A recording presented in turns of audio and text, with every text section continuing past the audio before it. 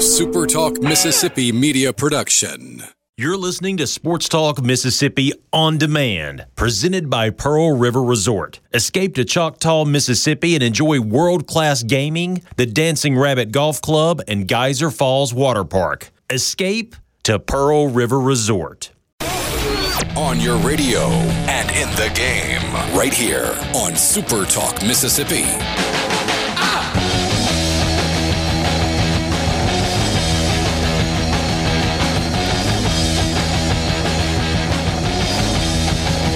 I think we have hit the point in the calendar. Could be mistaken here. It's possible that we're mistaken and that there's a backslide somewhere, but I think we hit the point in the calendar today where it is warm and it is going to stay warm until, I don't know, like Halloween. I've kind of been watching, so it's been cool for the last few days. And I think today, at least in North Mississippi, Borky, probably warmer where you are in the central part of the state. Certainly we know it's warmer on the coast. But today the high was like 78. But looking at the longer range forecast, it's 80 or above almost every day. There might be a couple of 78s mixed in, and we're like upper 80s and then into the 90s and then forget about it. So I hope you've enjoyed the cool. Hey, Dad, sorry to disappoint you. Your high of 70, low of 48 is about to go away. Well, 40-plus years of living in this state have gotten me used to it at this point. It's almost like you knew it was coming. Almost. I enjoyed it while I had it. Borky, what's up? Happy Wednesday. Yeah, happy Wednesday, man. And we had, 2 days of high 30s down here this weekend? But other than that, something like that. No, I'm not disagreeing with you. I'm saying I know. I mean, 38, 39, 40, 41. That's cold. Yeah, and it didn't make any sense. And it also, because I've taken up a hobby since quarantine started, and that's like this herb garden, but I've also got tomatoes and stuff. It's been wrecking my herb garden. It's killing me. Herbs. Well, not those kind. Well, ones that you cook with. Yeah. So what all are you growing? Like some thyme and some... Man, we've got everything I could think of. Even sage, which I don't know what to do with that, but we've got it just in case. We've got cilantro, dill, basil, thyme, sage, rosemary, lavender. What are you going to do with all that stuff? I don't know. Other than just kind of smells good when you walk outside. It smells good, and we can cook with some of those, I think. And I was just bored, so we would go to Lowe's, and here, let's add another one. Yeah.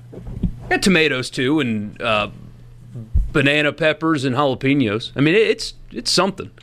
So this is not like a small, like, little windowsill garden. Oh, no. It's, I would guess, probably 12 feet by 4 feet or so. A little bit bigger, maybe.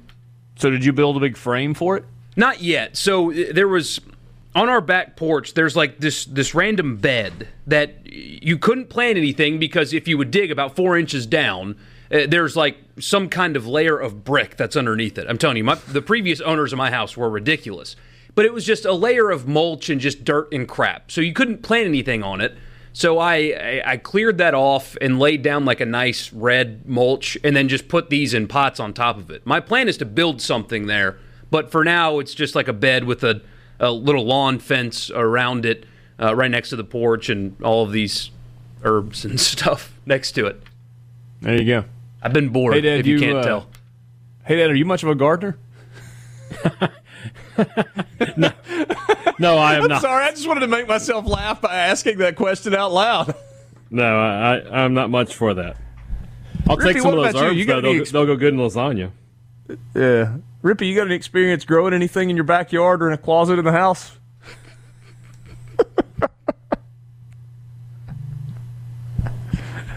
I'm cracking myself up. He went silent on us. I cut out there for a second. Was that directed at me? Yeah. I just asked if you had any experience growing anything in the backyard or maybe in a closet inside your house or anything like that. Yes, I have. I had to keep a flower alive in like 4th grade. Mm-hmm. I hear you. Is that what they call it now? Yeah. Well done. When did what inside joke did I miss to where we're just accusing me of growing pot now? Oh, no inside joke. I randomly asked a question if Hey Dad was into gardening, and then I just started laughing as soon as I asked it, not even waiting on his answer because I knew what the answer was going to be, and I just thought I'd play the stereotype game with you as well. Oh, this is even better, Hey Dad. And so, Borky, I think his line's cutting out, and so he's just freezing and doesn't even get to respond out of this. What happened? Your mom is going to be far angrier than when we wagered you eating Pringles on the air. Where did this devolve into? I cut out there again. Yeah, nothing. Just carrying on the stereotype. It's all good. Because I'm going to say if you put me in a lineup and like which one of these guys grows pot, I'm going to say I'm not the first person they check out, but maybe I'm just misidentifying myself. Who would be the first person they check out? Depends on who else was in the lineup. I'd probably go. I thought you meant of the four of us. I'm like, dude, you are definitely going to be the first one I pick. I would say Hey Dad first. I'm naturally lazy and I like to eat. I don't need a stimulant to do it. Jeez. Put it on the poll, Borky. If Cross, Borky, Hey Dad, and Rippy were in a line, which of the four, and you all you could do was see them, you knew absolutely nothing about them, which of the four would you assume grew marijuana? I'm just going to find a picture of all four of us and say which one is most likely to grow pot. Okay, so Hey Dad, I may have misidentified Hey Dad a little bit. Like if you're like trying to access the dark web and we're all lined up, like who's got the inside encrypted codes? I'm going Hey Dad. Hey, Dad, this is the point where only you can make jokes about yourself. I can't make any of the jokes that naturally kind of write themselves. You have to do that yourself. I'm just saying, I'm not Kaiser Sose over here. I don't know what kind of version of the usual suspects we've got running, but I don't know how that's going to work. I try to stay off the dark web. Yeah. Have you ever been on it? Any of you? No. No. And nor do I have. I'm like, if you said to me, Richard, I need you to figure out how to access the dark web, and you cannot Google instructions, or how do I? You have to jump off the top of a building, or you have to jump off the top of the building. I would be surveying the land below to try and figure out if I was going to bounce, if there was a chance I was going to, not have my life come to an end after jumping off the top of a building. I have no idea. I cut out again, but did Hey Dad say he could or could not get us on Silk Road?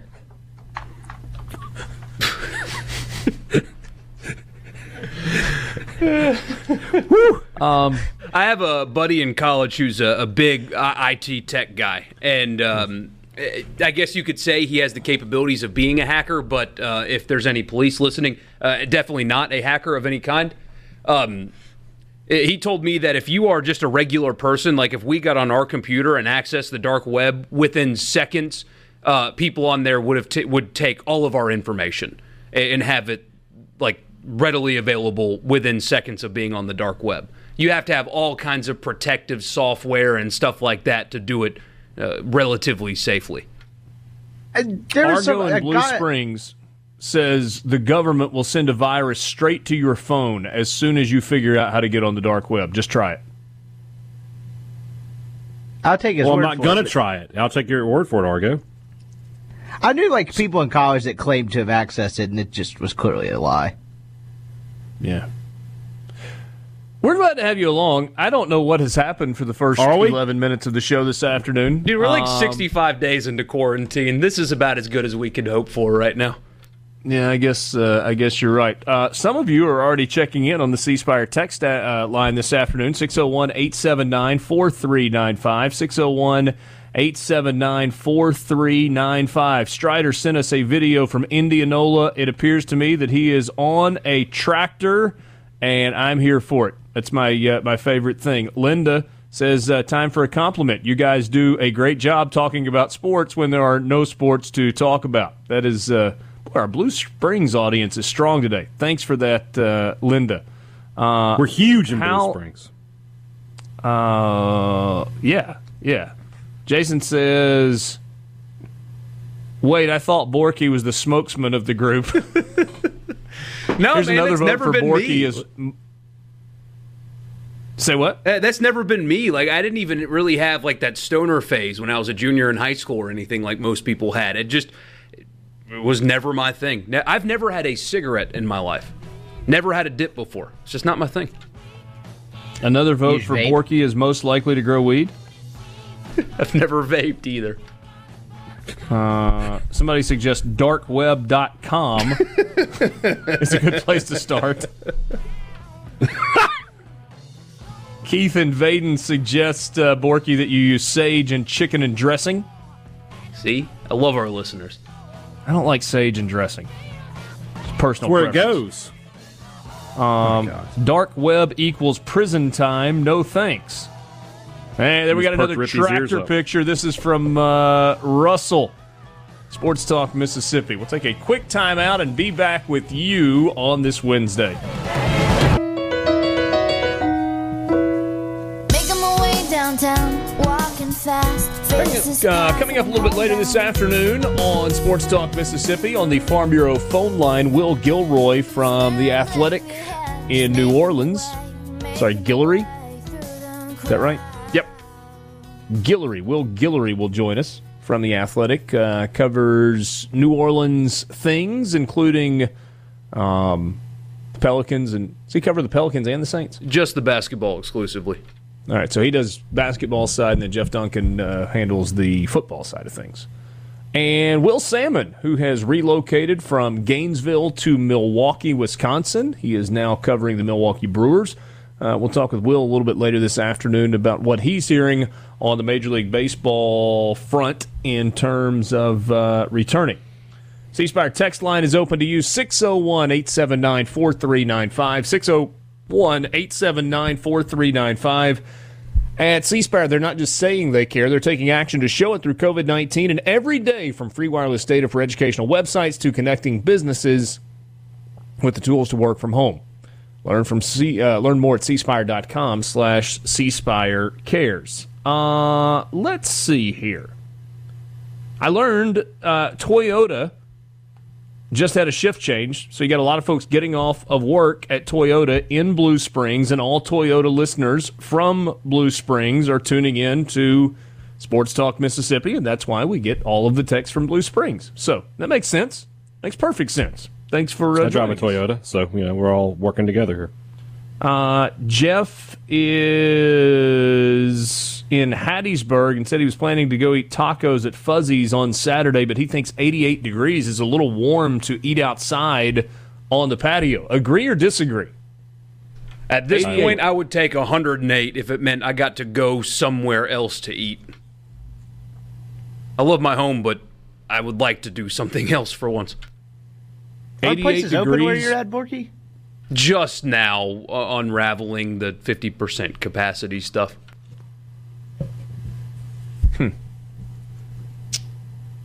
Yes, a thumbs up, thumbs down on 88 degrees to sit out on the patio and eat tacos. Way too hot. Rippy? Thumbs up, I guess. Yeah, I'm with you on that. Let's see here. Huey and Raymond sends us an unbelievable picture of perch and brim. Whew. He had a nice fishing trip and got a pretty good fish fry coming up. I would guess that is fantastic. We get more tractor pictures. Got to love this. Oh, this is a logger of some sort. Looks like they are cutting pine trees. Pulpwood, I guess, is what we're doing there. There we go. And Pamela had a question. She said, "You guys make me laugh. What is the dark web?" Just Google it. You'll figure it out. No, don't do that. You might click on the wrong link. Hold on a second. If I just opened a search window and typed in, "What is the dark web?" you're telling me that Big Brother's watching and I can get in trouble for that? No, dude, trying to access the dark web or not using Google. Yeah, there's probably a Wikipedia page for it, heck. But now I'm like scared to do that. There is a Wikipedia page. So let's see what they say. The dark web is World Wide Web content that exists on dark nets or overlay networks that use the internet but require specific software configurations or authorization to access. It is a small part of the deep web, but also a part of the web.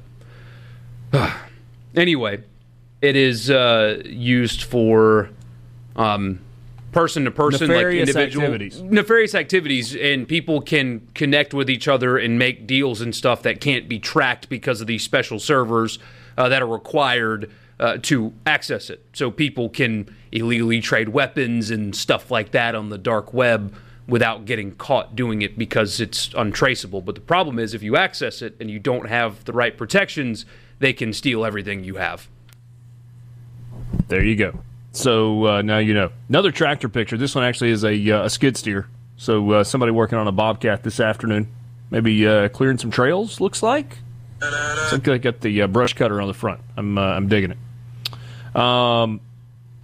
Argo says that the entire internet is Big Brother. All right, legitimate sports question from Mike. He says, guys, how about clarifying something for me? I stepped out of the room yesterday, came back in, and thought I heard y'all talking about Ole Miss and Baylor playing on Sunday. Did I hear wrong, or did the game get moved? You did not hear wrong. There has been no official announcement of such, but I have multiple sources who have told me that game will be played on Sunday. We had some small amount of debate as to whether or not that meant Sunday afternoon or Sunday night. My understanding is that it will be the Sunday evening game. I'll split the difference, Rippy, and go Sunday evening to give myself about a 4-hour window there. Yeah, why not just say like dusk or something? Yeah, maybe. When the sun begins to set in the western sky, you will have football that is being played indoors in Houston involving Ole Miss and Baylor. I got that reference. Thank you. I didn't, but you won't be able to see the sunset in there. Nice stadium, though.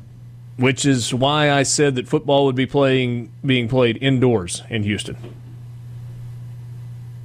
Got it. Nothing gets by you.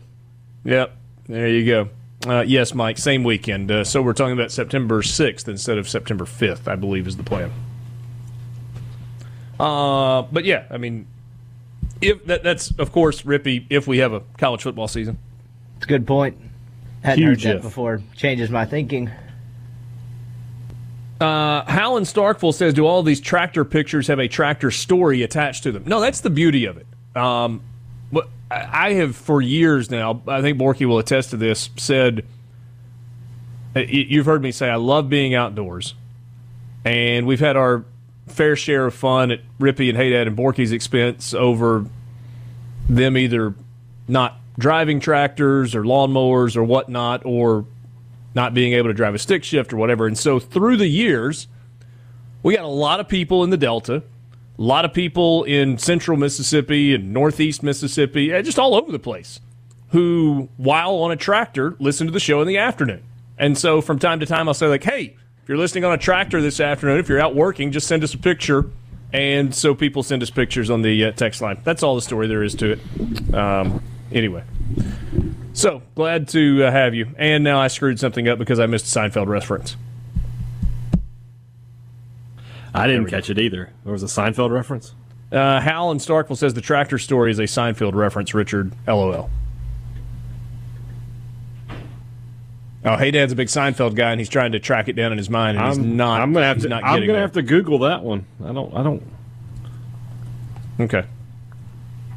And Dustin sends us a picture of an alligator. I don't know if he's on a tractor or not, but he is closer to that alligator than I would prefer to be if I were him. The National Basketball Association's most prominent players presented a unified front on the desire to return to play, and that apparently caused some momentum in the league office. There is not a concrete plan in place, but perhaps an acceleration. Is this real, Borky?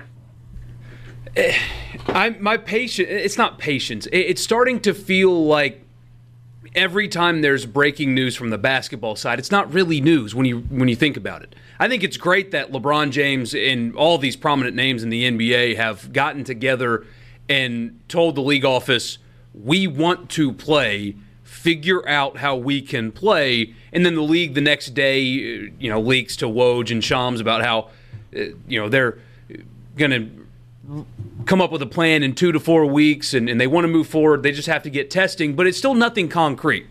The story's the same story. It's the same story. At least baseball. Remember when they got just ripped apart for that initial plan that came out that they were talking about sending the teams back to the spring training locations? At least that was an idea. At least that was something that they were putting on paper and saying, hey, we can do this. And it got shot down and people ripped on it, but at least they were trying. Hockey has been trying. They talked about going to Fargo, North Dakota to play the rest of their games, and they're still working on it. But every so often you see hockey's considering... In the Fargo Dome? They considered that. It's not happening anymore. But yeah, there was, I think, that the Fargo Dome and 2 other facilities there where they could have adequately finished their season, and there was like 2 cases of coronavirus in the whole region. So they felt safe enough to do it, changed their mind for whatever reason. Major League Soccer is going to do the bubble thing in Orlando. You've got all these leagues with concrete ideas. Even if they don't work and they don't execute them, here's basketball yet again with another story about nothing. NBA is the most time-pressed and they're running out of time. I thought we've been saying that the NBA had no time pressure. Well, the further you go back, you're chancing competing with football, which doesn't sound like something they want to do. But if you don't start by July 1st, you're definitely going into football. Or they eliminate the rest of the regular season. Like the longer they wait, the fewer games they'll be able to play. Pick up the rest of this story when we come back in just a couple of minutes. Sports Talk Mississippi streaming at supertalk.fm with you on this Wednesday afternoon.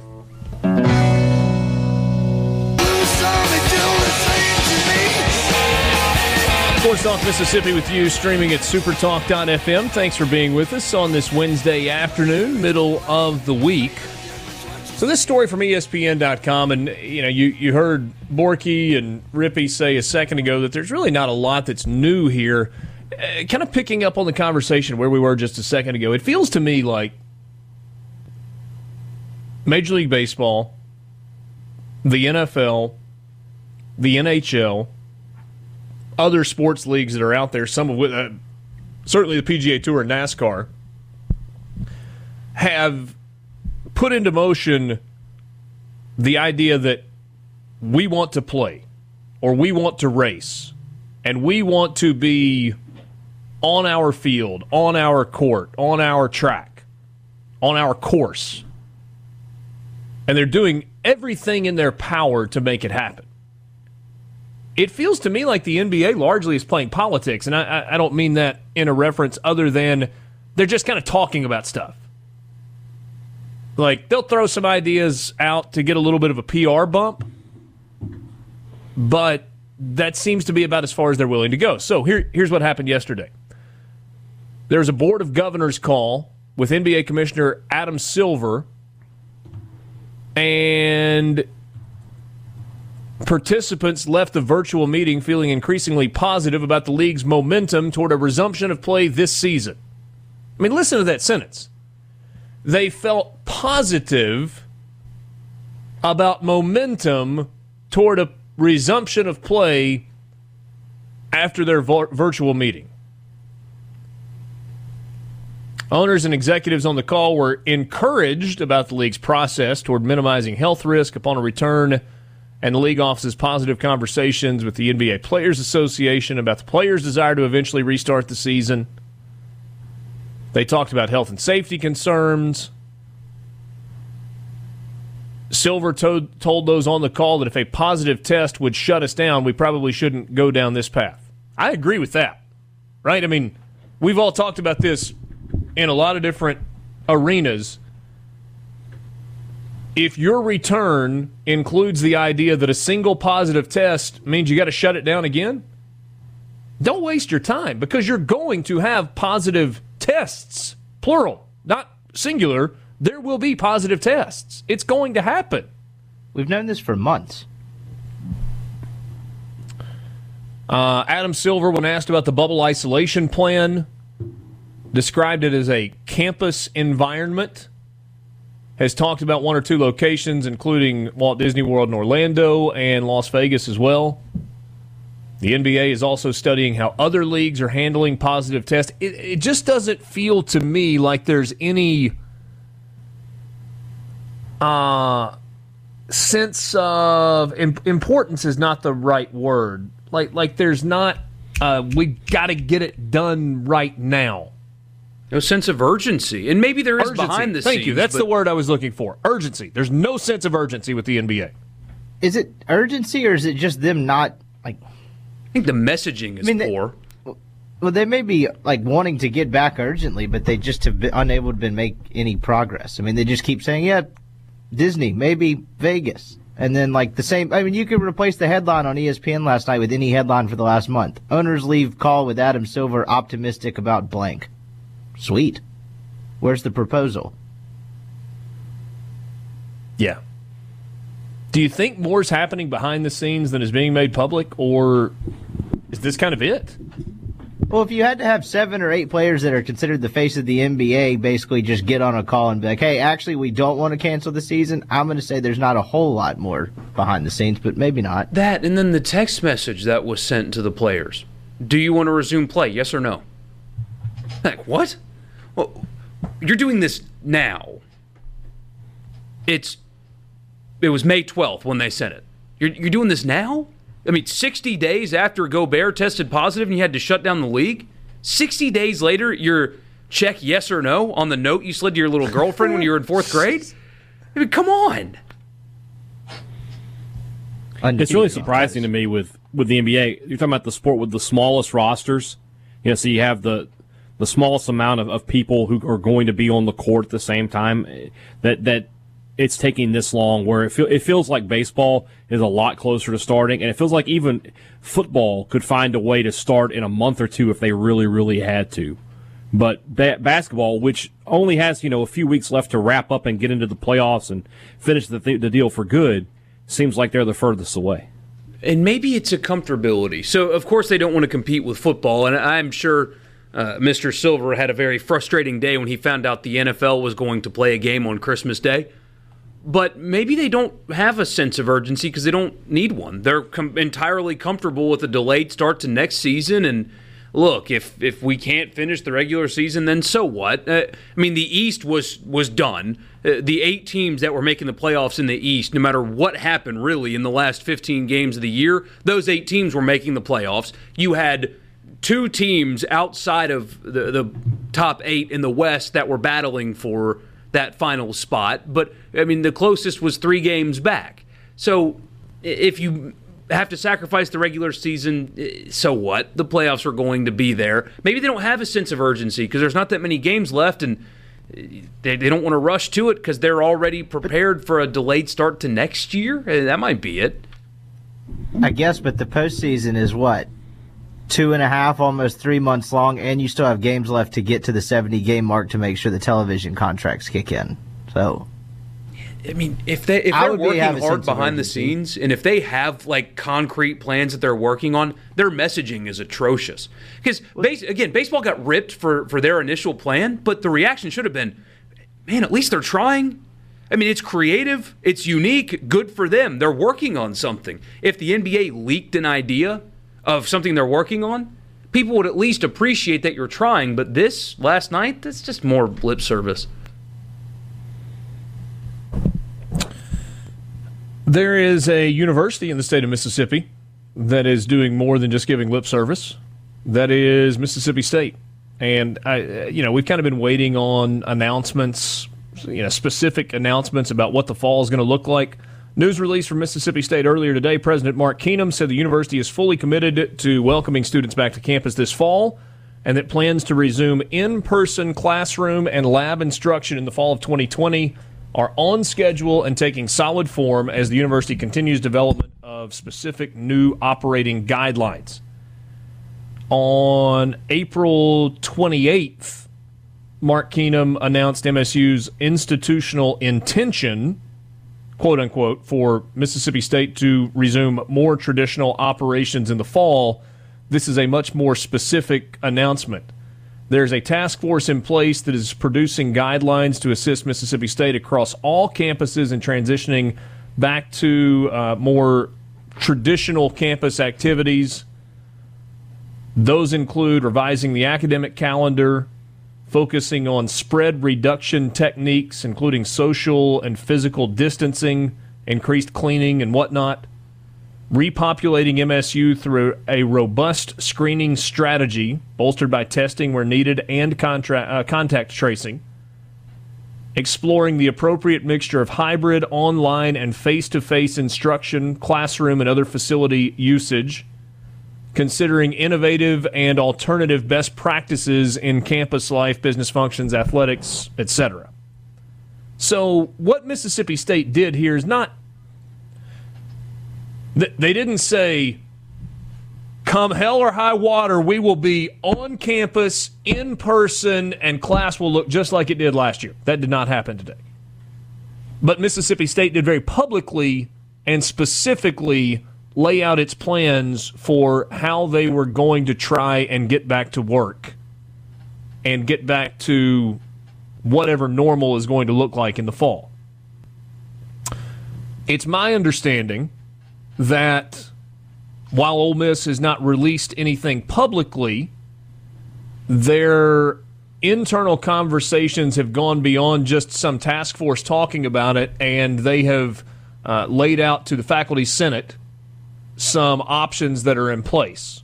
There are three different scenarios, and they're kind of isolating or focusing in on the middle scenario, which if you think of one being the most extreme and three being the most relaxed, the one in the middle is the one that they're kind of focusing in on, and it's comparable stuff to what Mississippi State is talking about. And it wouldn't surprise me if leaders from the two schools have had some conversations back and forth about, okay, what's this looking like, kind of from a planning standpoint, what are you doing? I don't know that to be a fact, but it wouldn't surprise me.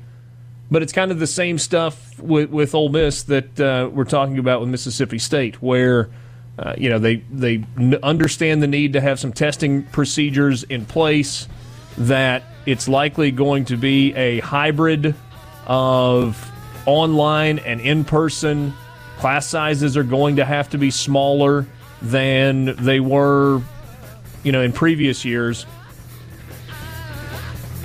I'm almost weary of saying, well, here's a positive development, here's a positive development. I do think, though, it's important for people to understand that they're not just kind of talking about stuff. Like, there is legitimate, detailed planning that is happening at the universities in Mississippi to get back at the end of August, beginning of September, and start a new school year. And that is good for everyone. Sports Talk Mississippi. Take a quick time out and be back with you. Corky, what's the genesis of the poll question today? You said, should MLB give Armando Galarraga a perfect game? Yeah, I've got buried way deep in the notes a story about that Tigers pitcher we talked about the other day, who got a perfect game completely robbed from him on the final out of the game. It was very clearly an out by a few feet, and for whatever reason, the umpire just called. He blew it. He blew it. Completely blew the call. That pitcher, in a recent interview, said that he wishes Major League Baseball would give him the perfect game. They used replay now, and the umpire, also quoted in this story that had his interview, said that Major League Baseball should give it to him, and he's asking the league to do it. Now, it's probably unlikely, but you're using replay now. It was the final out of the game. Should they retroactively award him a perfect game? That seems like would open the biggest can of worms ever. I mean, if you're going to do that, then aren't Cardinal fans going to say, well, we need to go back and replay Game 7 against the Royals in '85? I mean, that decided a world championship. I mean, I like the sentiment here, but no way this could happen.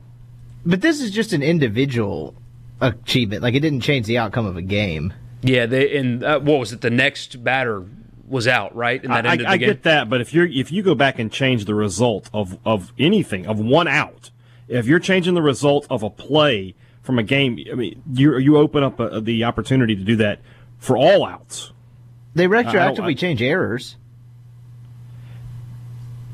Errors and outs are a little different. I mean, I think you would agree with that. Yeah, but I mean, like you've had hit totals in careers retroactively changed. Like, I mean, that's an individual stat as much as a perfect game is. I get that. But I don't mind the sentiment, but I think it opens up a potential can of worms. All right. Well, I would like for us to go back and replay the 1991 World Series. It is clear that Kent Hrbek picked up Jeff Treadway's leg when he was trying to go back into first base and made it easier for him to be tagged out. Yeah. Minnesota won that game 3-2.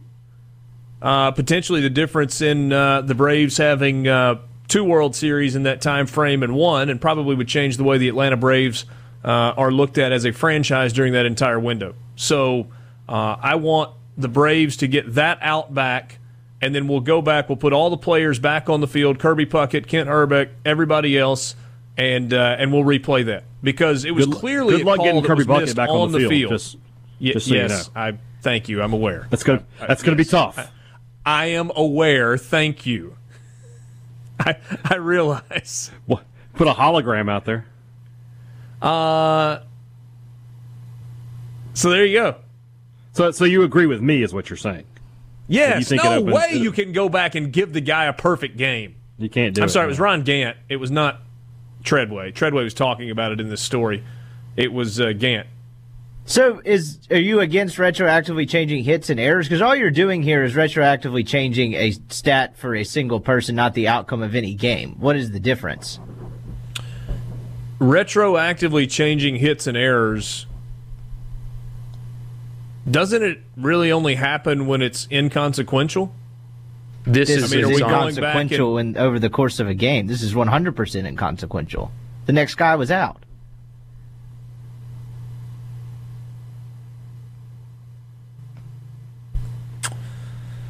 I see the point you're making.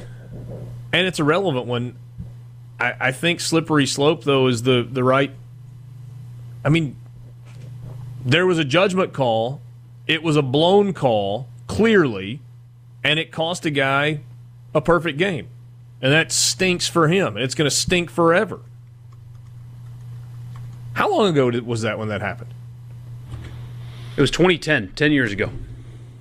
Oh, that's been 10 years. Jeez. Rippy, when you talk about them going back and changing a hit or an error, that happens before the next game is played, usually within an hour of a game ending. Sure, but what does this harm? A decade later.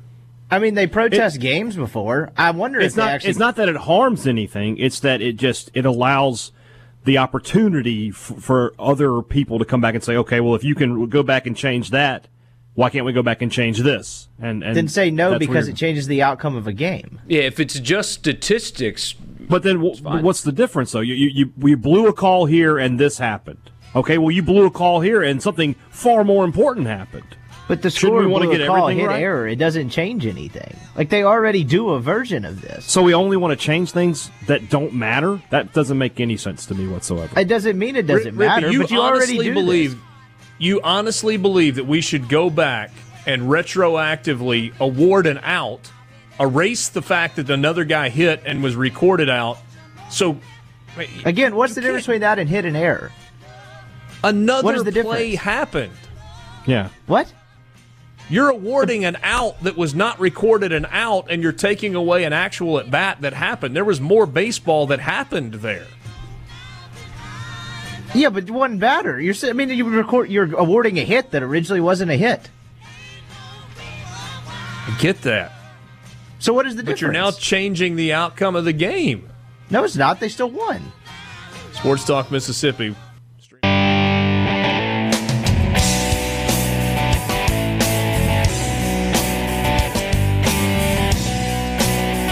Back with you on Sports Talk Mississippi, streaming at supertalk.fm. Richard Cross, Michael Borky, Brian Haydad, and Brian Scott Rippey, thanks for being with us. The C Spire text line is open to you, 601-879-3776.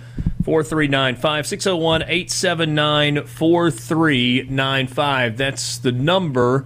Experiencing fever, cough, sore throat, or shortness of breath, C Spire and UMMC are partnering to offer free COVID-19 screening through the C Spire Health app for all Mississippians experiencing symptoms.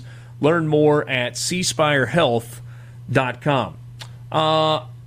So let's go back to what we were talking about a second ago, because we ran out of time and what I said didn't make sense as we're going to break.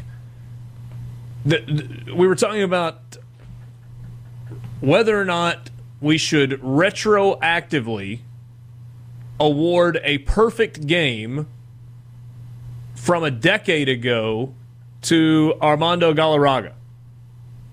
He was the Major League pitcher who a blown call at first base on a ground ball in the infield, throw across the diamond, in time, should have been out number 3 in the inning, game over, perfect game. It did not happen. Another batter came to the plate, perfect game over after the infield single. So not only not a perfect game, but not a no-hitter. And the next batter was recorded out, and so it was 28 up, 27 down. Just another one-hitter in the annals of baseball history. But it was clearly a blown call. And so the question is, should Major League Baseball go back and officially award Armando Galarraga a perfect game? And Rippy's argument is they change hits and errors on a semi-regular basis in Major League Baseball. It happens all the time in college baseball. And this would not do anything to change the outcome of the game. You'd just have to go back and modify the old box score, and then we could give Armando Galarraga his blue ribbon for a perfect game. I just think it's harmless because what y'all are talking about, changing the outcomes of games, there's already an avenue for that. You can protest games. You never win. Like, even though it's outlined fairly simply, particularly in the MLB, the game shall not be replayed unless it is determined the violation adversely affected the protesting team's chances of winning, which, that leaves them a ton of wiggle room, I guess, because they never win them. But, what y'all are talking about, there's already an avenue for. Play the game under protest. You're going to lose the protest, or you may even win it. They just may not replay the game. But teams already do that all the time. And, hey, Dad, your argument for not going back and doing this is? Well, it just seems like it would open up a Pandora's box of teams wanting to go back, 10, 20 years later. Oh, well, this call was blown. Can we get that changed? I just don't agree with it at this time. I think it's going to open up. I would be, if I was a Cardinals fan, I would immediately be protesting and going to MLB about the '85 World Series. It would be the first thing I would do. I would bet they already filed a protest and lost after the game. Well, that's fine, but, the guy is even admitted. It's sort of the same situation. Dinkinger admitted after the game, I blew the call. And so in a roundabout way, that they acknowledged in the NFC Championship game in 2018 that it was a blown call. But I'm with Rippy on this one, though. If it's just a cosmetic change, and that's all this would be. It happened in the NBA to my team twice this year. Lonzo Ball was, a couple of days later, retroactively awarded a triple-double twice. They went back and watched the film and realized he had one additional rebound in both games, and they gave him a triple-double for it.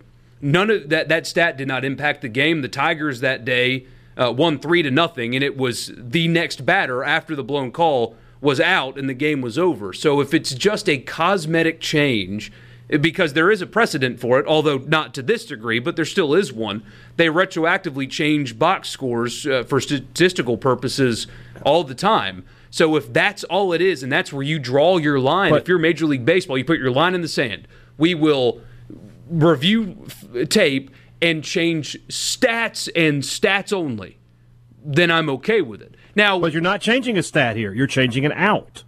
That didn't change the outcome of the game. It doesn't matter. It's still an out. It's not a stat. It's an out. You're retroactively changing a subjective decision that was made during the course of a game. You're not changing a hit or an error. You're going back and changing.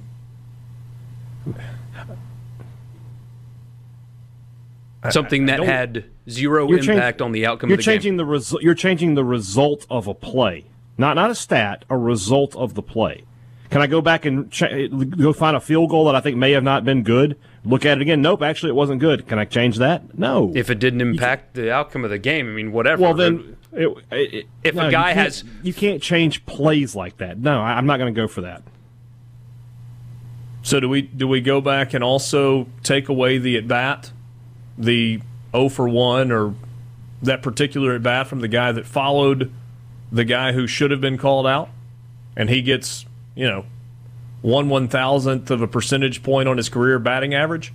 Sure, because who does that impact? I don't care about the batting. I care about the idea that you can just retroactively go back after the game is played and change the result of the play. That doesn't work for me because that opens up. We're also instituting replay in a time. Yeah. What we're doing by doing this is instituting replay in a time when replay did not exist. And to go back to sort of Rippey's point about playing the game under protest, you're sort of right. It's a sham. You play games under protest and you never win them, even when you're clearly right about it.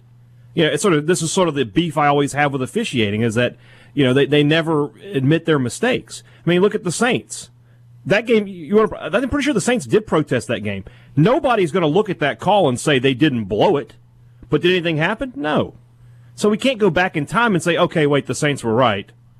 It was pass interference, put them back on the field or something like that, or we'll just assume that they would have won, they would have kicked the field goal and won the game in regulation. Game's over. At that point, if the game is over, if you want to play the whole idea of, okay, the game's over, but you can protest it, well, you lost the protest. Well, once the game is over, the game is just over. There's nothing you can do about it. I feel bad. The guy deserves a perfect game. The umpire blew the call, but I can't go down that road. I'm going to bet if they change this thing to a perfect game, a grand total of 0 people are going to try to change the outcome of any previous game, 85, 95, 2005, whatever. I'm going to bet it does not come up. Mike in Oxford on the C Spire text line says, Ole Miss went back at the end of the season and, quote, found, close quote, a few yards to give to Ben Jarvis Green Ellis so that he would have 1,000 yards rushing for the season. That happens all the time, man. I gave you 2 examples of this current, air quotes, basketball season. Guy was 1 rebound short of a triple-double. They went and found one. I think one of them was kind of questionable. It was like 2 guys grabbed the ball at the same time, but they gave it to the guy to give him a triple-double because, who really cares? It didn't impact the game, but he was 1 rebound away, and he came down with the ball, so we'll give him that rebound. There's a triple-double. That happens. I've got to read this story. I was hoping that I could do it quickly while you were talking, but certainly don't have time for that. But my good friend Tim sent me an article from the Society for American Baseball Research, and the title is 100 Years Later, Looking Back at Ernie Shore's Perfect Game. So we'll look and see if there's any precedent here. I'll read through that in the next break. Sports Talk Mississippi with you, streaming at supertalk.fm. Will Guillory will join us a little bit later. Sorry, phone just went nuts. Yes, it did. One last thing to consider on this, by the way, though, is we're talking about Major League Baseball, right? They're not going to change this. I don't think they are either. I think the guy doesn't need it. I just think they should do it if he really wants it, because who cares? But his brand is honestly probably bigger from being the guy that got jobbed out of a no-hitter, considering he did nothing else in professional baseball largely, than just another random guy who threw a no-hitter. Right. All right, how many people are going to remember? Story, go ahead. The gist of the story from this that I was telling you about a second ago. It was originally considered a perfect game since Shore retired 27 consecutive batters after entering the game, including the 1 base runner that he inherited. The game was later changed to a combined no-hitter following a reevaluation by Major League Baseball in 1991 when Fay Vincent was commissioner. Given the question that persisted from the start of how Shore could have pitched a perfect game when he did not pitch a complete game, he said, "I don't know what they meant when they said I didn't pitch a complete game. But how complete is complete? You have to get 27 men out, and I got out 26, and the other was retired when I was pitching." No other pitcher retired a single batter. You want to guess who that other pitcher was, by the way?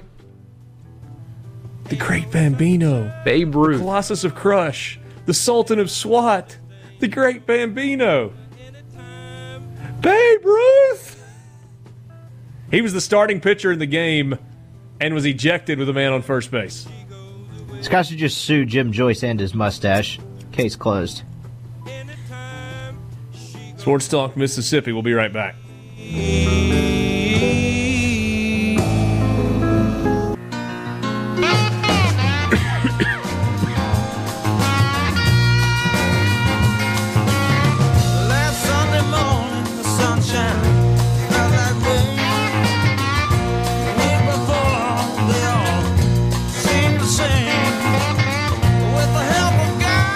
You on Sports Talk Mississippi on this Wednesday afternoon, middle of the week. Thanks for being with us. Richard Cross, Michael Borky, Brian Haydad, and Brian Scott Rippey. Haydad, some basketball news on the women's side yesterday came out for Mississippi State. Yeah. Barring an upset, it looks like MSU will go head-to-head with UConn in a tournament. I think it's the Women's College Basketball Hall of Fame Classic. I don't have the official name of the event right here in front of me. It's being held at the Mohegan. But you were close. Okay. Hey, I do my work. They'll play Maine in the first round of this tournament. UConn will play Quinnipiac. And then should everything hold the way you would expect it to, although, God almighty, I'll never predict MSU just to beat Maine out of the blue.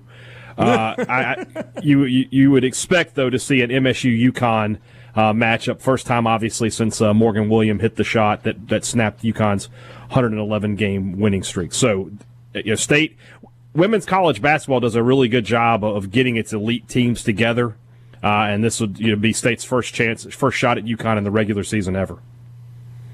Uncasville, Connecticut. Home court advantage for the Huskies, by the way. No doubt. No doubt. Will be played at the Mohegan Sun, big casino that is there. How far is that from New York City? I don't know. Terribly long way, is it? So it's being played at a casino, you say? Well, I'll get my credentials in order and be there. Don't worry about that. Sports Talk Mississippi will cover this event. Just got to get that approved. Yeah, I don't know about that. Let's see. It's probably the week of the Egg Bowl or something. Yeah, 110 miles from Manhattan to the Mohegan Sun. So, I don't know. Long weekend in New York City. I might be the one going to cover that game, friend. You might not be covering it. You might just be, calling it. In the same general geographic region. Yeah. So, so that's cool.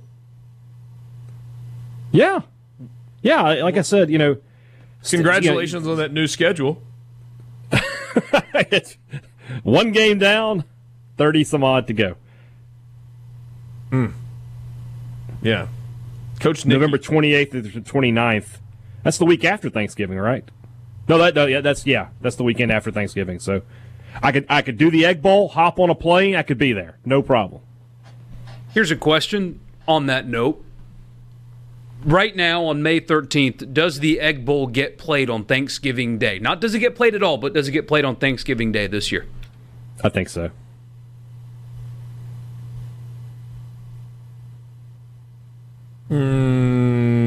Yes. What do you think, Borky? I'm still holding firm with I think the season gets pushed back to a couple of weeks. And so maybe they just move everything backwards or do the NFL thing where they put the games on the front on the end. For some reason, and I hope I'm wrong because I've taken an optimistic approach on this, I think they might push the season back a few weeks to make sure everybody can start at the same time, and that might screw up the Egg Bowl. At least day of, not that it gets played. That game's going to get played, but, Seems like all these colleges plan to start on time, so unless something changes, I don't think they're going to delay football season unless there's a change in when school starts. And I get there's a lot more dominoes to fall in that regard, but it seems to be trending that that's going to happen as normal. So I'll say sure, but would it shock me if some places like started a little later and everyone had to push back a couple weeks like Borky's saying? No. Would that be good for college football? If they have to move the season back, let's just say 3 weeks, would that be better? Would you want to keep it that way? I kind of feel like they start a little too early. That's just me, though. I mean, August college football seems early. And, of course, most everybody starts on September 5th, but you know what I mean. If they move the season back a few weeks, I would enjoy that more, I think. And I can't figure out why. I just like the NFL playing in December and January. I like that time of year always being football and not the Little Caesars Pizza Poinsettia Insurance Company Bowl. You say that, though, but you're probably not going to like the bowl season like not coinciding when you're off work for the holidays. I'm not off work for the holidays, though. You get my general point. I know what you mean. But I don't know. I don't think it'd make a huge difference. I do like having football on the way the bowl thing's set up, as silly as I think it is, like having that football coincide with that. But either way, I'd be fine. Yeah, I could kind of go either way on this. I'm not trying to straddle the fence, but my thought is, that's how college football used to be. Games didn't, the season didn't begin until mid to late September, if you rewind a few decades. And then we added an 11th game. There was a 9 or a 10 game regular season, and then we added an 11th game, and then we added a 12th game. And just because of the calendar, you needed to do that. And I'm sure you guys remember, late 90s, we had all of the Kickoff Classic games. They played one at the Meadowlands. You'd see, Florida State playing Oklahoma in East Rutherford, New Jersey on that awful AstroTurf. But it was college football, and it was great. And then the regular season would start the next week. And then you got a few more of those games, and then they just went away. They kind of did away with the whole Kickoff Classic thing. And then about 10 years or so ago, we kind of went back to the season opening Kickoff Classics. Chick-fil-A got involved. You were bringing marquee teams into stadiums that were far better than what the old Meadowlands used to be for, whichever game that was in terms of the Kickoff Classic. And it feels like we've cycled away from those a little bit. I mean, you've still got Alabama playing Southern Cal. I think Alabama likes it because they're able to still play 7 home games, fulfill the Power 5 box that they've got to check, or be able to check that box off, and get $5 million or $7 million or whatever the number is playing in it because they're so valuable and they're such a hot commodity. Other teams obviously have participated in that as well. You had Mississippi State play against Oklahoma State in Houston a few years back. Ole Miss has done it a couple of times, right? They opened with Boise State on that Thursday night in Atlanta as part of Chick-fil-A's deal once they went to 2 of those games. They played Florida State down at Camping World Stadium. They played Texas Tech 2 years ago in Houston, and they're going back to play Baylor in Houston this year.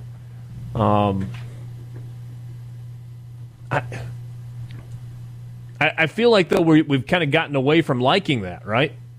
And I realize I kind of went on an offshoot, Borky, from your original question. But do you like the neutral site kind of sexy matchup games? Or are you over that and you say, I want the sexy matchups, I want them early in the season, but I want them as home and homes? Much prefer home and home. I prefer home and home, but I'll take what I can get. If it means they're getting played over Furman coming to town, then yeah, play them. Yes, but that's exactly correct. Yeah. I feel like there's room for 2 or 3 marquee of those because, like, I worked at Florida State, Ole Miss, and I'm sure Richard was there, but I thought that environment was awesome. But that definitely had more so to do with where the 2 programs were at the time, probably more than anything. But, like, at the same time, Ole Miss, Texas Tech, while a cool venue, I don't see the need to play that in a stadium that big. Yeah, I mean, the Ole Miss Florida State thing was, there was so much buildup and anticipation to the start of that year that, were there probably 20,000 Ole Miss fans at that game? I remember the stadium being mostly full, if not completely. Yeah, I don't know that the upper decks were completely full, but Orlando was banking on Florida State bringing 40 to 50,000 people. And then because of the timing of it and the anticipation of it and the novelty of, we're going to Disney World for a family vacation at the end of the summer, and then we'll catch Ole Miss football, there was a big Ole Miss crowd there. I mean, maybe there were 20,000 Ole Miss fans and 40 or 45,000 Florida State fans, and it was a great environment.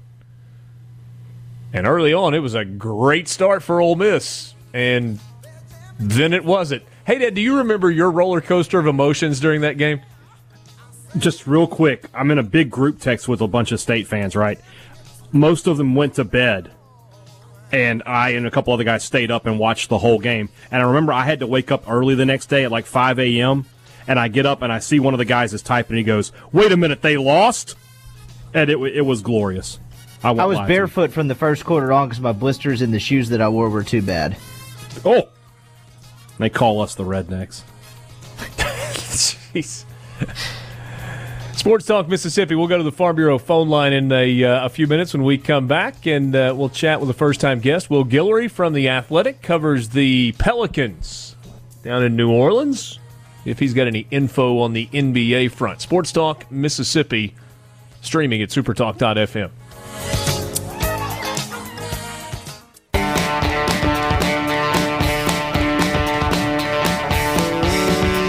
Sports Talk Mississippi with you, streaming at supertalk.fm. Richard Cross, Michael Borky, Brian Haydad, Brian Scott Rippey. Let's go to the Farm Bureau phone line. Check out favrates.com and go with the home team, Mississippi Farm Bureau. Will Guillory from The Athletic covers the New Orleans Pelicans on your radio right now. Will, appreciate a few minutes of your time. What are things like in New Orleans right now? Man, it's unfortunately the way it is in a lot of cities. Beautiful weather. Unfortunately, not as many people outside. A lot of people working out, running on the lakefront, stuff like that. But not nearly as active as I'm used to seeing in the city. And unfortunately, we were supposed to be also nearing that time we're getting ready for Saints football, and that's when I know things will get real around here if people don't have that Saints football when they're ready for it. Yeah, there's certainly, that's kind of the heartbeat of the city. Does it feel like things are trending in the right direction? I know New Orleans certainly was one of the places that was talked a lot about with regard to outbreak and folks with COVID-19. Does it feel like it's moving in the right direction? Yeah, when this first really started up, this was one of the really hot places, and it was really bad. I know a few people that lost people close to them. Fortunately, thankfully I didn't lose anybody close. I did have a few people I know got sick, but it was rough. But I think recently, especially the past few weeks, it seems like the numbers are really going down. The cases are going down. People in the hospital are going down, so that's good. People are listening, and as long as we continue with the social distancing, staying home as much as possible, hopefully we'll be able to knock this thing out. All right, Will, so help me out on something. I was actually having this conversation with a friend last night. So you mentioned the Saints just a second ago, unprompted. The heartbeat of the city of New Orleans is the New Orleans Saints. And I would argue that maybe number two, at least traditionally on that list, has been LSU football. Obviously, there is an unbelievable amount of excitement that goes around the Pelicans because of Zion Williamson and feeling like the franchise is headed in the right direction. Can the Pelicans kind of capture that number two spot, probably a distant second behind the Saints, but maybe kind of overtaking LSU football in terms of interest in New Orleans? Oh, yeah, absolutely. And I think, things are sort of trending in that direction. Obviously, it was tough because LSU winning the national championship. But, next year is going to be different because Joe Burrow's gone. They had about, maybe 200 guys drafted. I lost count. 326 is what I had. Yeah, every starter and every backup got drafted, basically. So, that's going to be a completely different team next year. And I think we saw the energy shift in the city specifically, for sure. I think with the way Zion came out of the gates and really started going crazy, and them, really getting into the mix of that playoff run before, the season obviously got suspended. I think, man, the energy in that building was much different, obviously, than it was last season with all of that AD stuff going on. And I think people were really getting excited about the team, excited about seeing what Zion was doing and the way this young team was growing. And I think there was so much optimism going into the season, and they got off to that really rough start. And I think people were starting to come back around with the way the team started to really hold it together and really started to go in the right direction right before the season stopped. Well, I know there's a lot to be said for just living in the moment, and I'm not trying to be negative on this at all.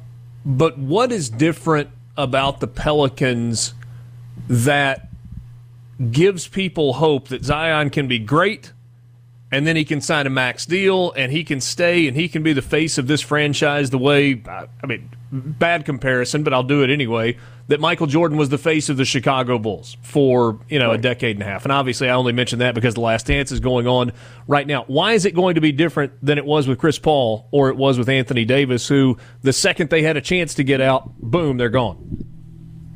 Yeah, and it kind of feels almost blasphemous to do this after all the stuff we've seen on the Michael Jordan doc. But I think a big part of it is less to do with the players on the court and more about the front office and the people sitting up, there, and the officers there on all airlines, and the people like David Griffin and Trajan Langdon and Swin Cash who have come in and really changed the culture within that building. Because I think you're right. I think a lot of the feeling in the city during the Anthony Davis era and during the Chris Paul era was, man, we have elite players at the top of the roster, but the management isn't going to do things the right way, and they're not going to put the right roster around these guys, and it's only a matter of time before they look to go elsewhere. And I think that was the feeling certainly the last few years with AD.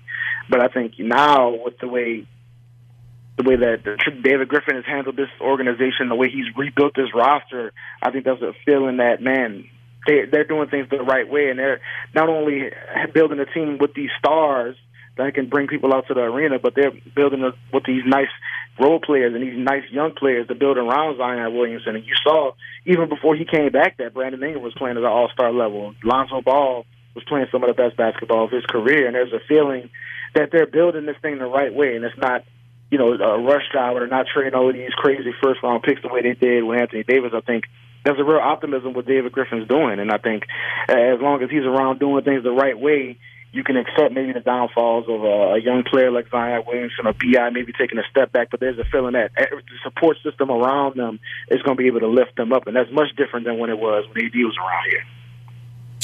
Will Guillory from The Athletic covers the New Orleans Pelicans on your radio. He's visiting with us on the Farm Bureau phone line. Will, let's switch from New Orleans specifically to kind of the NBA with a little bit wider angle lens.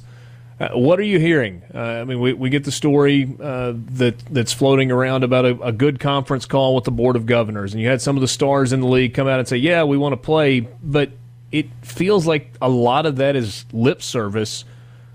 Are we going to finish the regular season? Do you believe there's going to be playoffs, et cetera? Yeah, I think the way that the players are conducting themselves and what I've heard just from the few guys I've talked to and some of the writers I've talked to, it seems like they're really ready to show a united front on their desire to play. And I think guys want to come back and play. They want to at least put on a show for the fans. And obviously a lot of guys in the league want to come back for their shot at the ring. And I think that's why we've heard so much from guys like LeBron James and Jared Dudley, because they can't wait to get the playoffs started, understandably. But personally, I just think it is going to be a really tough task for Adam Silver to get this thing right and do it in a way to make everybody feel safe. I think when you add in, so many players and you got so many of these elderly coaches and trainers and referees and stuff like that, I think it's going to be a lot to handle. Personally, I think that the Pelicans want to get into it, and I know those guys are looking forward for an opportunity to get back into it and fight for their chance to get into the playoffs. But I just think it's going to be really difficult to bring 30 teams together in a bubble situation and keep it contained the way Adam Silver wants to. So really my prediction is that they're going to end up going straight into the playoffs and try to get it done in some type of shortened way. I think that's the direction they're headed in. It seems like everybody's committed to making that happen just because there's so much money on the line, and there's obviously a product people are ready to, go out and be excited about. And I think if they could produce it, that'll be a big win for the NBA. But I just think getting all 30 teams in it, it's going to be a lot to deal with. And the more you can shrink those numbers, I think the easier it'll be to deal with. But no matter what they do, I think man, I think this is going to be one of the toughest, things any commissioners had to deal with, in the history of sports. And I think Adam Silver is the type of guy you want to handle this, but still, it's a lot for any one guy to deal with. Do you think Mickey Mouse will serve as the host? I would bet if any spot. I think the Disney World seems like the right spot because they got the course, they got the facilities. They're kind of isolated away from everybody else, so I think that makes the most sense. And then you also got ESPN and the ABC and all of that going on over there, so they can make that broadcast a lot easier from obviously their facilities. So I think that's the number one spot.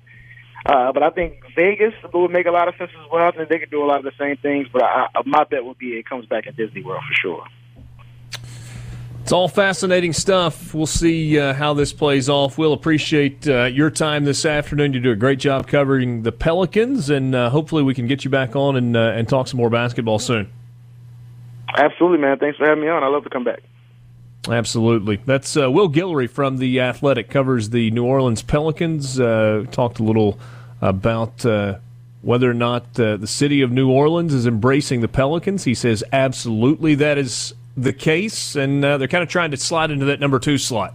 I think we can all agree, right, that the Saints are not ceding the number 1 spot in the hearts of New Orleanians anytime soon, but maybe the Pelicans can kind of punch back against LSU football a little bit and kind of take that second spot behind the Saints. You hope so. It just because they have an opportunity to actually have a real competitive roster, not one that fights for a playoff spot this year, but Brandon Ingram was already an all-star, and he is just now developing his body to play an 82-game schedule. Zion's 19 years old. Jackson Hayes is 19 years old. They've got a bunch of young dudes that have an extremely high ceiling, and if you can keep them there, which, as you mentioned, the big key, keeping them there, that's a core that can win you a championship. But you've got to do something to keep them there, and if people aren't showing up and the city doesn't really care, they're going to go somewhere else. Fun stuff with Will Guillory. Take a quick timeout. We'll be back with you to wrap up the 4 o'clock hour on Sports Talk Mississippi.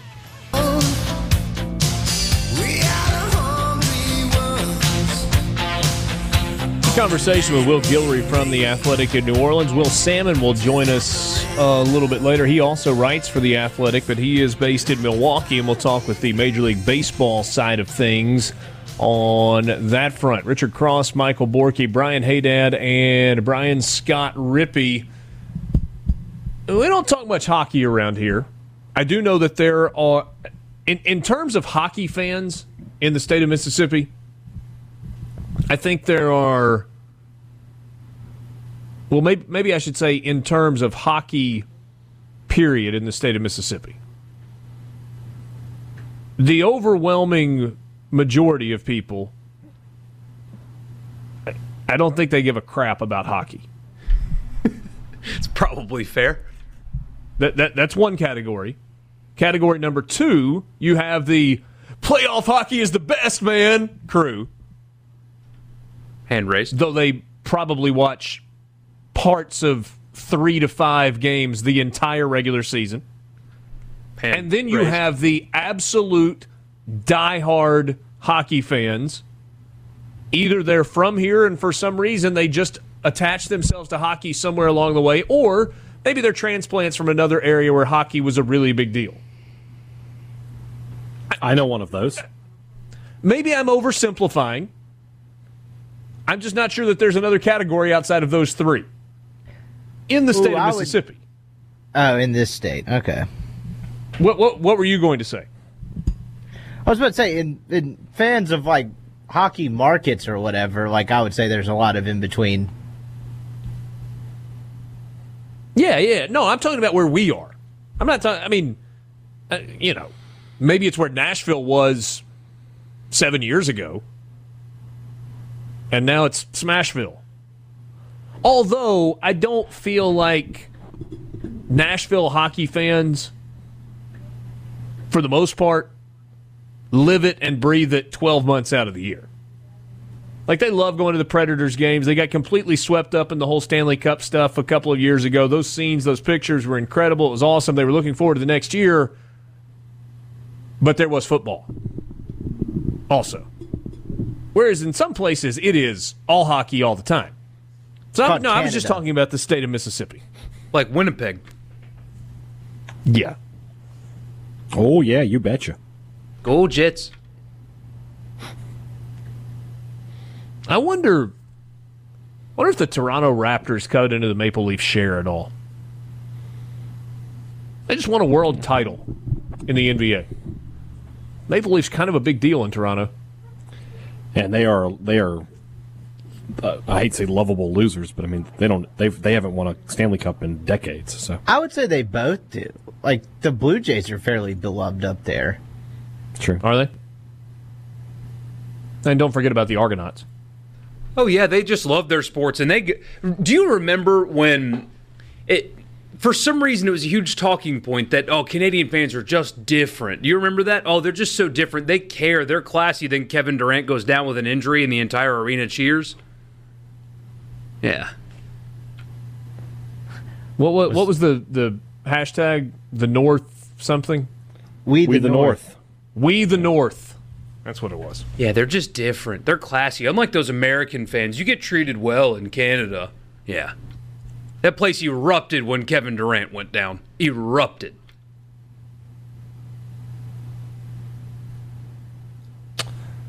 There was a reason that I brought all that up. Why did I just randomly start talking about hockey? Oh, yeah. Quotes from NHL Commissioner Gary Bettman, who has been the commissioner of the NHL for roughly 73 years. I believe that if the right time comes and the right circumstances, based on all of the options that we're considering and our ability to execute them, we'll get this season done. I don't want to sound Pollyanna, nice reference, but canceling is too easy a solution. That means you stop working hard to do all of the things that we're doing, and I ultimately believe that there will be an opportunity. States are reopening, cities are reopening, and if we do the right things, I think we'll be able to finish the season. Also said, obviously we hope to be playing in front of fans by next season, but if we finish in August or September, there's no magic to starting in October anymore. We can start in November. We can start in December. You're going to be a little flexible with the schedule because we want to be able to bring the game back, both to conclude this season on some basis and to have a full regular season next year. If that means we need to be more flexible, then that's what we'll do. I feel like there was a whole lot more substance to what Gary Bettman said than anything I've heard Adam Silver say in about 6 weeks. Yeah, I respect those quotes right there. Maybe it's just the delivery. I don't know. Sounds to me like hockey's plan is to play one way or another, and they're willing to be flexible, and they're not insistent on putting stringent timelines in place to make it happen. Sports Talk Mississippi, streaming at supertalk.fm.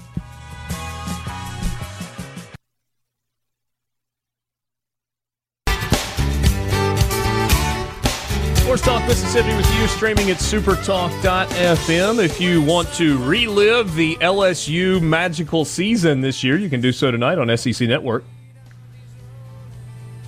That's not appointment viewing for me, but I would watch it. New documentary from SEC Network ESPN called One for the Ages, 2019 LSU football. And it airs tonight at 6:30 Central. My guess is this won't be the only time that they show that program on SEC Network. Does that seem like a reasonable assumption? Yeah, fair. Yeah. C Spire text line open to you, 601-879-4395, 601-879-4395. Equip your organization for simple, successful business continuity with a work-from-anywhere toolkit from C Spire Business, featuring powerful resources like UC1 and Office 365. Learn more today at cspire.com/business. It's time right now for the College Football Fix.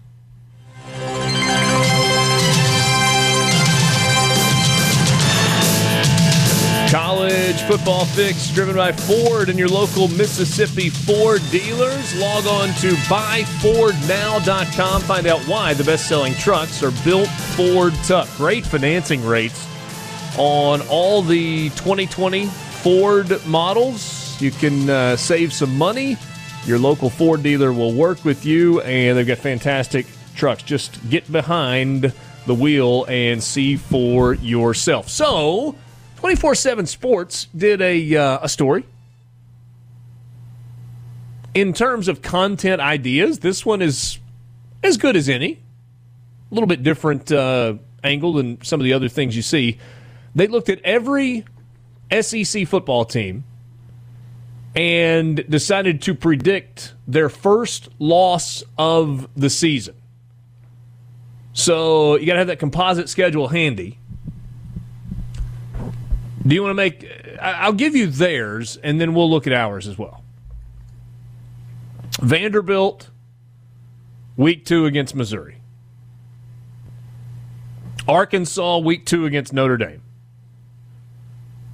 Missouri, week 3 at South Carolina.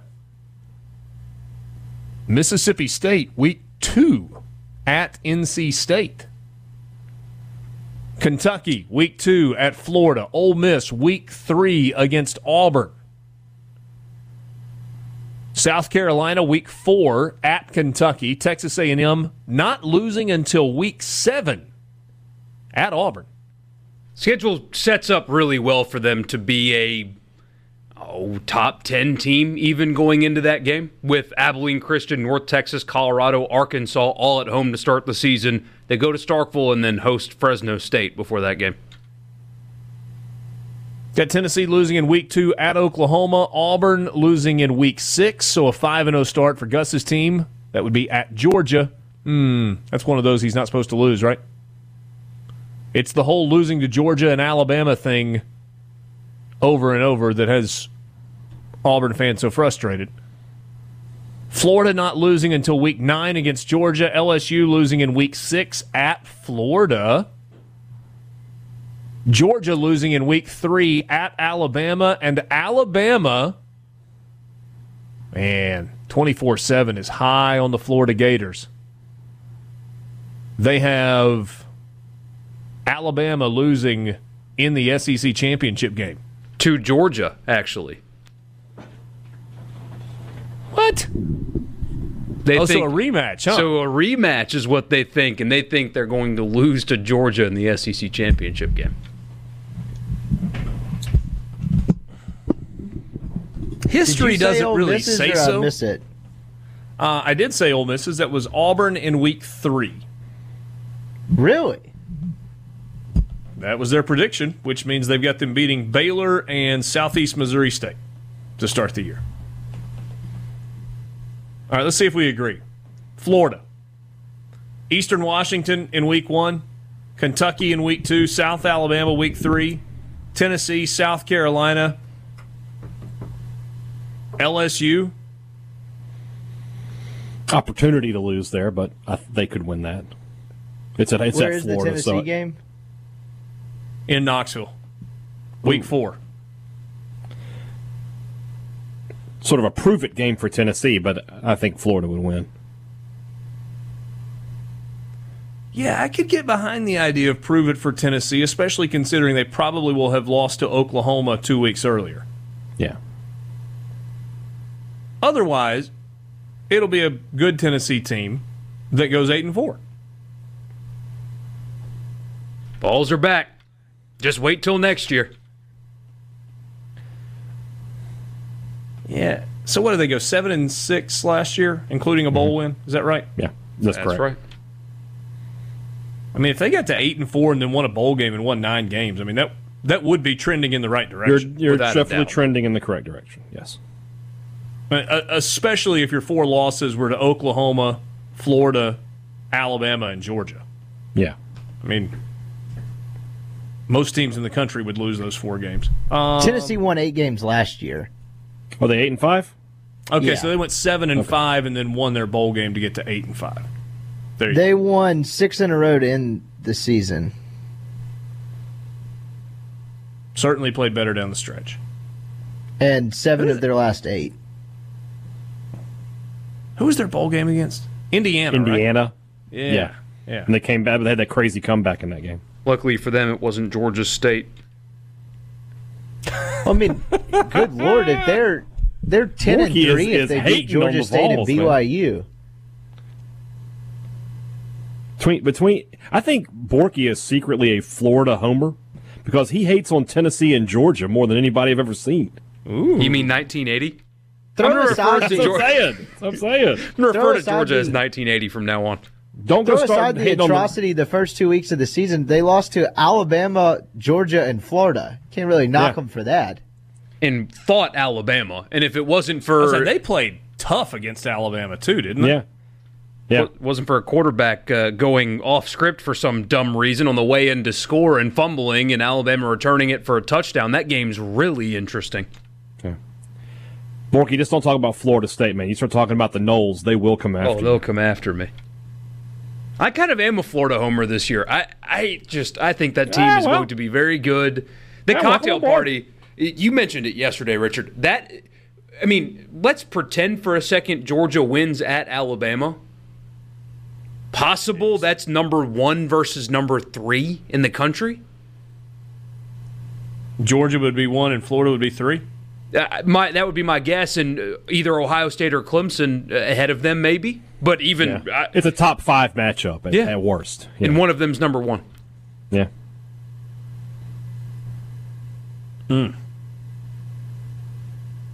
Might not be the easiest year on the secondary market if I decide to go to that game. What's your mortgage? Secure tickets. Yeah. Refinance just to get that free month, Then pay for your tickets. Jeez. I think the cost associated with refinancing might not be worth it. How deep does Kentucky win in Gainesville? Obviously, Borky says no. I mean, it could be a good game, and if things go there, if they can get a couple of breaks, they'd have an opportunity to win. They're certainly talented enough to do it. Possibly the most talented team he's had there. I don't know. That team 2 years ago with Benny Snell and Josh Allen on defense, really I read a comparison, though, in terms of recruiting rankings on them, and this one would favor the 2020 team. It might, but I'm just from an eye test. I hate to play the analytics versus the eye test guy, but that team was really good. They won 10 games. To me, the difference is this is going to be Kentucky's deepest team under Mark Stoops. I can maybe get behind that. Like in terms of depth of talent. Now, you had an NFL star on both sides of the ball. And so maybe it was a little top-heavy, but those guys at the top performed big time that year. All right, so Ole Miss. So a win over Baylor, a win over Southeast Missouri State to get off to a 2-0 start, and then Auburn rolls into Oxford in Week 3. They've got Auburn losing that game. I'm sorry, have Ole Miss losing in Week 3 to Auburn, which certainly they'll be an underdog on paper. If Ole Miss plays well and wins those first 2, do you begin to kind of raise your eyebrows a little bit and look at them maybe a little bit differently going into that Auburn game? And Auburn has a sneaky tough one the week before, too. Do you think the talent gap is pretty significant between the two? One of you guys picked North Carolina to beat Auburn. Was not I. Didn't you? Is that you, Rippy? You know who it was. No, I did not. You know who it was. Oh, yeah, Sam Howell's godfather over here. Loves him some Gus Malzahn, does Haydad. And then they got Mississippi State losing in Week 2 to NC State. I will say this, if they don't lose in Week 2, probably going to be 4-0 to start the year, going into what would then be a really big game with Texas A&M. Sports Talk Mississippi, that's your college football fix, driven by Ford and your local Mississippi Ford dealers. Will Salmon is next. Back with you, Sports Talk Mississippi, streaming at supertalk.fm. Don't forget you can watch at supertalktv.com. It's also streaming on the Supertalk Mississippi Facebook page and Periscope and all over the place. Thanks for being with us. Richard Cross, Michael Borky, Brian Haydad, Brian Scott Rippey. Have you guys seen the outrage surrounding the actual uniforms for the LA Rams? There was outrage. I saw them. I saw the uniforms. People were, they ruined one of the great uniforms in all of the NFL. I didn't see that. People hate new. Yeah, it's newsflash. The all whites are actually kind of a gray, which is whatever. Fine with that. I thought the blue jerseys with the yellow pants were not terrible. I'm not so sure about the whole faded gradient numbers where they go from yellow into kind of an off-white, but I don't know. People just looking for something to be upset about. Will Salmon joins us right now on the Farm Bureau phone line. Favorites.com is the website where you can get a quote and figure out how much you can save. That's why I would tell you to go with the home team, Farm Bureau, Mississippi. Will Salmon, you know him. He spent some time in Mississippi covering Mississippi State, went from there to Gainesville to cover the Florida Gators, and now calls Milwaukee, Wisconsin home. He is on a Major League Baseball beat with The Athletic covering the Milwaukee Brewers. Hey, are you having fun covering a baseball team, Will? I was in March, or My bad. The first couple of weeks in March and February. That was kind of fun for a little while. Somebody grabbed the rug, though, and just yanked it right out from under you. How real do you think what Major League Baseball is talking about is right now? It's pretty real in terms of it getting done and perhaps playing baseball, just because of how much incentive both sides have. I kind of just expect, just from reading and talking with people, I just kind of expect there to be more of what we've seen over the past couple of days, including yesterday, where it's a little bit of a back and forth. We get some small news here and there about them talking, really before anything is kind of settled, just because there's a whole lot to it that obviously is at the forefront. It's safety and then economics, money. But then after that, there's a lot of smaller, sort of knottier issues that come into play. And so there's a lot to still be figured out on both ends. But I think, to kind of answer your question, I think it's a matter, if the question is whether or not it actually happens and we see baseball, I don't know.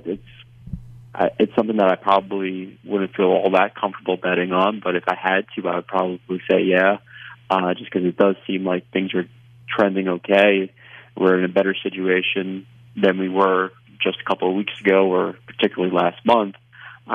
If you were to have told me, say, in the first week of April or the second week of April, hey, in a month from now, we'll be having these discussions, I would have felt pretty optimistic if that was the case. And so to kind of fast forward now, you kind of feel better than you've had over the last few weeks. Well, I thought Tony Clark, the executive director of the MLBPA, in some of the comments that he made yesterday, where he said, and I'm paraphrasing here, but the gist of the quote was, any sort of revenue-sharing model is a complete non-starter for the players. The owners were not interested in having an equitable rise in salaries as revenue was rising, but now that it looks like revenue is going to fall, they want to split this baby down the middle. Are you hearing things that go along with that? Because to me, that's a pretty strong statement, or kind of an opening salvo from the Players Association with regard to what the economics of this thing are going to have to look like. Sure. Yeah, that kind of echoes what you hear from agents and players. I think even Scott Boras said in a couple of national stories recently that, hey, if I'm the owner of a company, I'm not going to ask my employees who are experiencing the situation due to the virus to sort of bear the cost of that. You pay them the salaries. That's kind of like his point. And to that point, they had already agreed last month, I believe, to that prorated deal, prorated for the amount of games.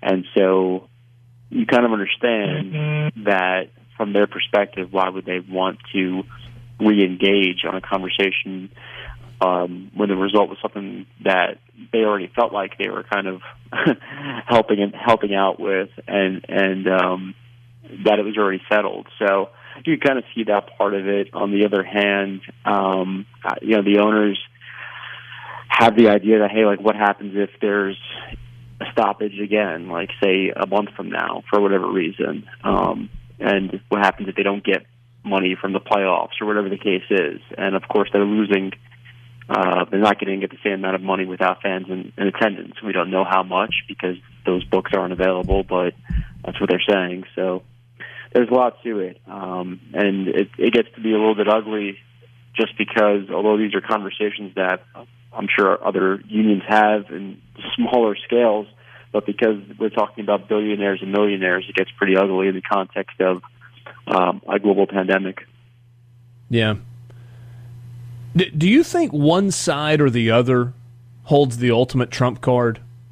I guess from the sense of the players say, fine, you don't want to agree to it, we're not going to agree to it. We'll just let this thing die on the vine and won't have a season. And the owners go, okay, we'll lose less money that way anyway. And once this $170 million runs out, which it's about to do that we agreed to, you guys aren't getting paid the rest of the year. So does one side or the other kind of have the upper hand in terms of negotiations? Yeah, that's a great question. I would kind of say, like, eventually the players are going to want to be paid more, right? they're going to want to play because they want to get paid. So I would say that I would go along with that line of thinking, but it's not as if like these sort of disagreements are unprecedented. Of course, with previous strikes in the game. So we're talking. A lot of people don't realize just how strong the baseball union is. Sometimes people just. If you're into that kind of stuff, it's probably the strongest in all of sports, isn't it? I would go even beyond that. I would go beyond sports. It's okay. So strong. I mean, it's what union is stronger in the country? I don't know. I mean, like it's hard for me to say that they don't have the upper hand just because of that and their history and just the sport that they have. But yeah, man, it's one of those things where you just hope that there's an agreement, but you have that understanding that these issues are pretty. I don't want to say complex, but like I said at the beginning of our conversation, they delve into a lot of other sort of knottier, not smaller, but just more, issues that kind of go beyond those big two topics that fall under the umbrellas of each of those. Yeah, I mean, I'm curious if, and this may be way too inside baseball for us to have a long discussion about this, but is service time going to be one of the important debate points here? Because the players, if they play an 80-game or 82-game regular season, they're going to say, look, this is the year we had. We should get a full year of service time. My guess is the owners are going to want to push back on that in terms of putting free agency off for a year for some guys. Is that going to be one of the important arguments here? Yeah, you would imagine so. Some of that stuff may have been sort of hammered out a little bit. But that's kind of like what I was getting at, where that you have issues like that, and even like say like what about trades or what happens if a player does get traded and how he travels? What about roster sizes? All those things still need to sort of be hammered out, and then there's the safety aspect of it. Of okay, well, what happens if one player tests positive? What happens to that team? What happens to that player? We don't know. And that's an issue, of course, that players are looking at, and they're also saying, okay, we also have coaches on our staff that are over 60, over 70, that are probably more susceptible. So there's that issue at hand as well. So, yeah, I mean, it's a bit of a mess, put it that way. Will we... 30 seconds here, max. Michael Borky tried to adopt the Milwaukee Brewers as his team last year, and then he failed miserably after like 2 weeks. He just couldn't invest himself. Give us one reason in 15 seconds that Michael Borky should follow Milwaukee when this season finally begins. Well, it will be a shorter season, so that helps. Plus, you have Brandon Woodruff and Ethan Small in the minor leagues. There you go. A little bit of a local connection, shorter season. That's as good a reasons as any. We'll always appreciate the time. Hope you're staying safe and well, and hopefully we've got baseball, real baseball, before too terribly much longer. Thanks, friend. Miss you, Will. Nice. Thanks for having me on. Appreciate it, guys. That was Brian Haydad saying he missed you as well. Will Salmon on the Farm Bureau phone line. We'll be right back.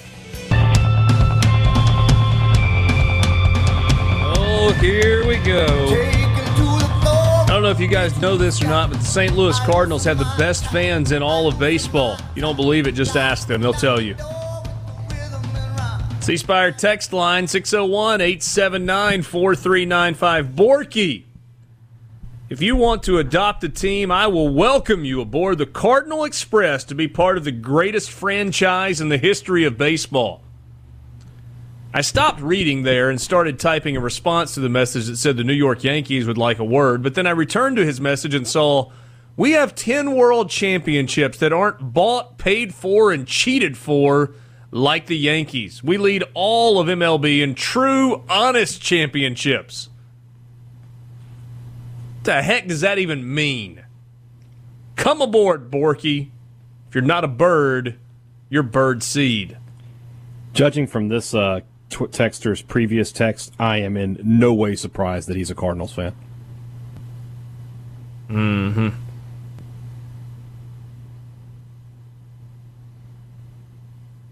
Bought, paid for, and cheated for. Musial and those guys just played for free, for love of the game. Little SEC football flavor brought to the MLB. Yeah. Mm-hmm.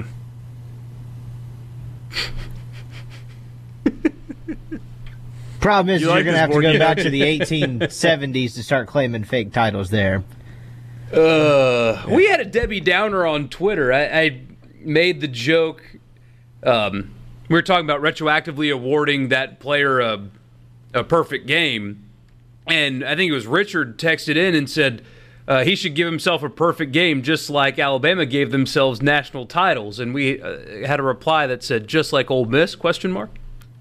Zing. Alabama claims a national championship that happened during wartime in a year in which they lost 4 games. The 41 national title is the one, obviously, I would point to and go, It's no absurd. And they claim it shamelessly. Did you? There was a guy on Twitter. I don't know if you saw this. It would make your day. I'll find it for you, Borky. He had a letter written from Bear Bryant to some football camper, somebody who was coming to football camp. And it had on the letterhead all of the national championships they claimed up to that point. And this letter was sitting like 81 or something. 41 and like 2 or 3 others were not on there. I'll find it for you and send it to you. Can you believe that at a long time, many points, we decided that the best way to crown a champion in college football was to let a bunch of sports writers do it? Well, you had a computer doing it until like 2014. Yeah, and that was back during a time. UPI. And that was back during a time when you couldn't watch the games. Like, you had to read about them in the paper the next day if you got a paper that had the games that you wanted to learn about.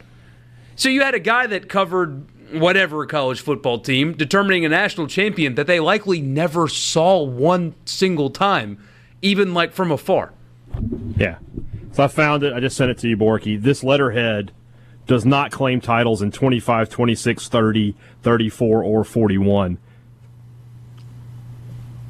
Little jump cut here. Is there any greater evidence that time, and only time, heals all wounds other than this? What a cool story. This is a great day for the Hail State family to welcome Ron Polk back home, according to Director of Athletics John Cohen said.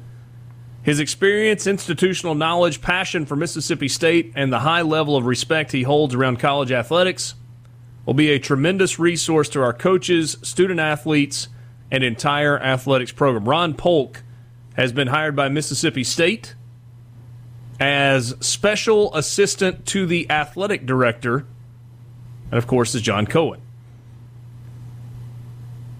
Polk said, after 54 years of coaching college baseball, including the last 12 as a volunteer assistant at UAB, this is a perfect time for me to give back to Mississippi State. I'm very appreciative to this great university and John Cohen for allowing me to do this.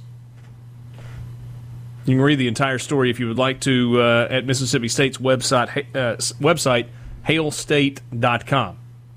1,373 wins, 700 losses, 2 ties, 2-time National Coach of the Year, 4-time SEC Coach of the Year, 29 years from 1976 until 1997, and then 2002 until 2008. Ron Polk led the Mississippi State baseball program. What's he going to be doing, hey, Dad?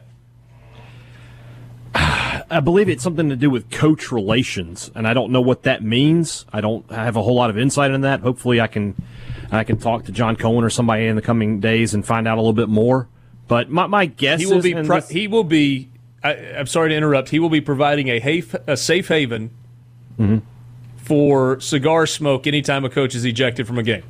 Absolutely, that's probably one of his many duties.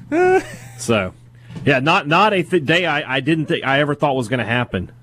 As recently as maybe a couple years ago, I think he came back last year for the when they fully opened the stadium and they had the Ring of Honor ceremony. He was there for that, which might have been his first time back in the stadium since he told them to take his name off of it. I was going to bring that up. There was a point where it was bad. He told Greg Byrne that he would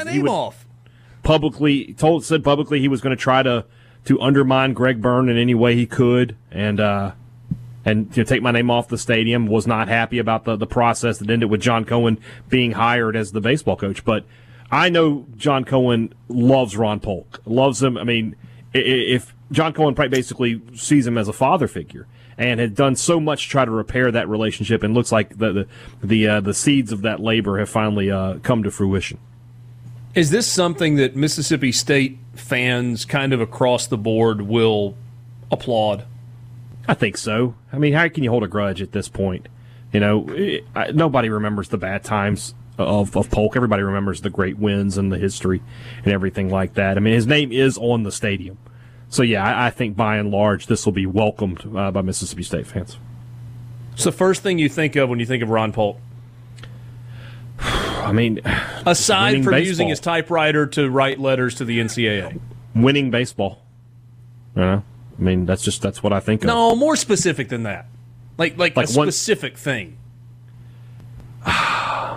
For example, when I think Ron Polk, I think him hitting infield with Sweet Georgia Brown playing.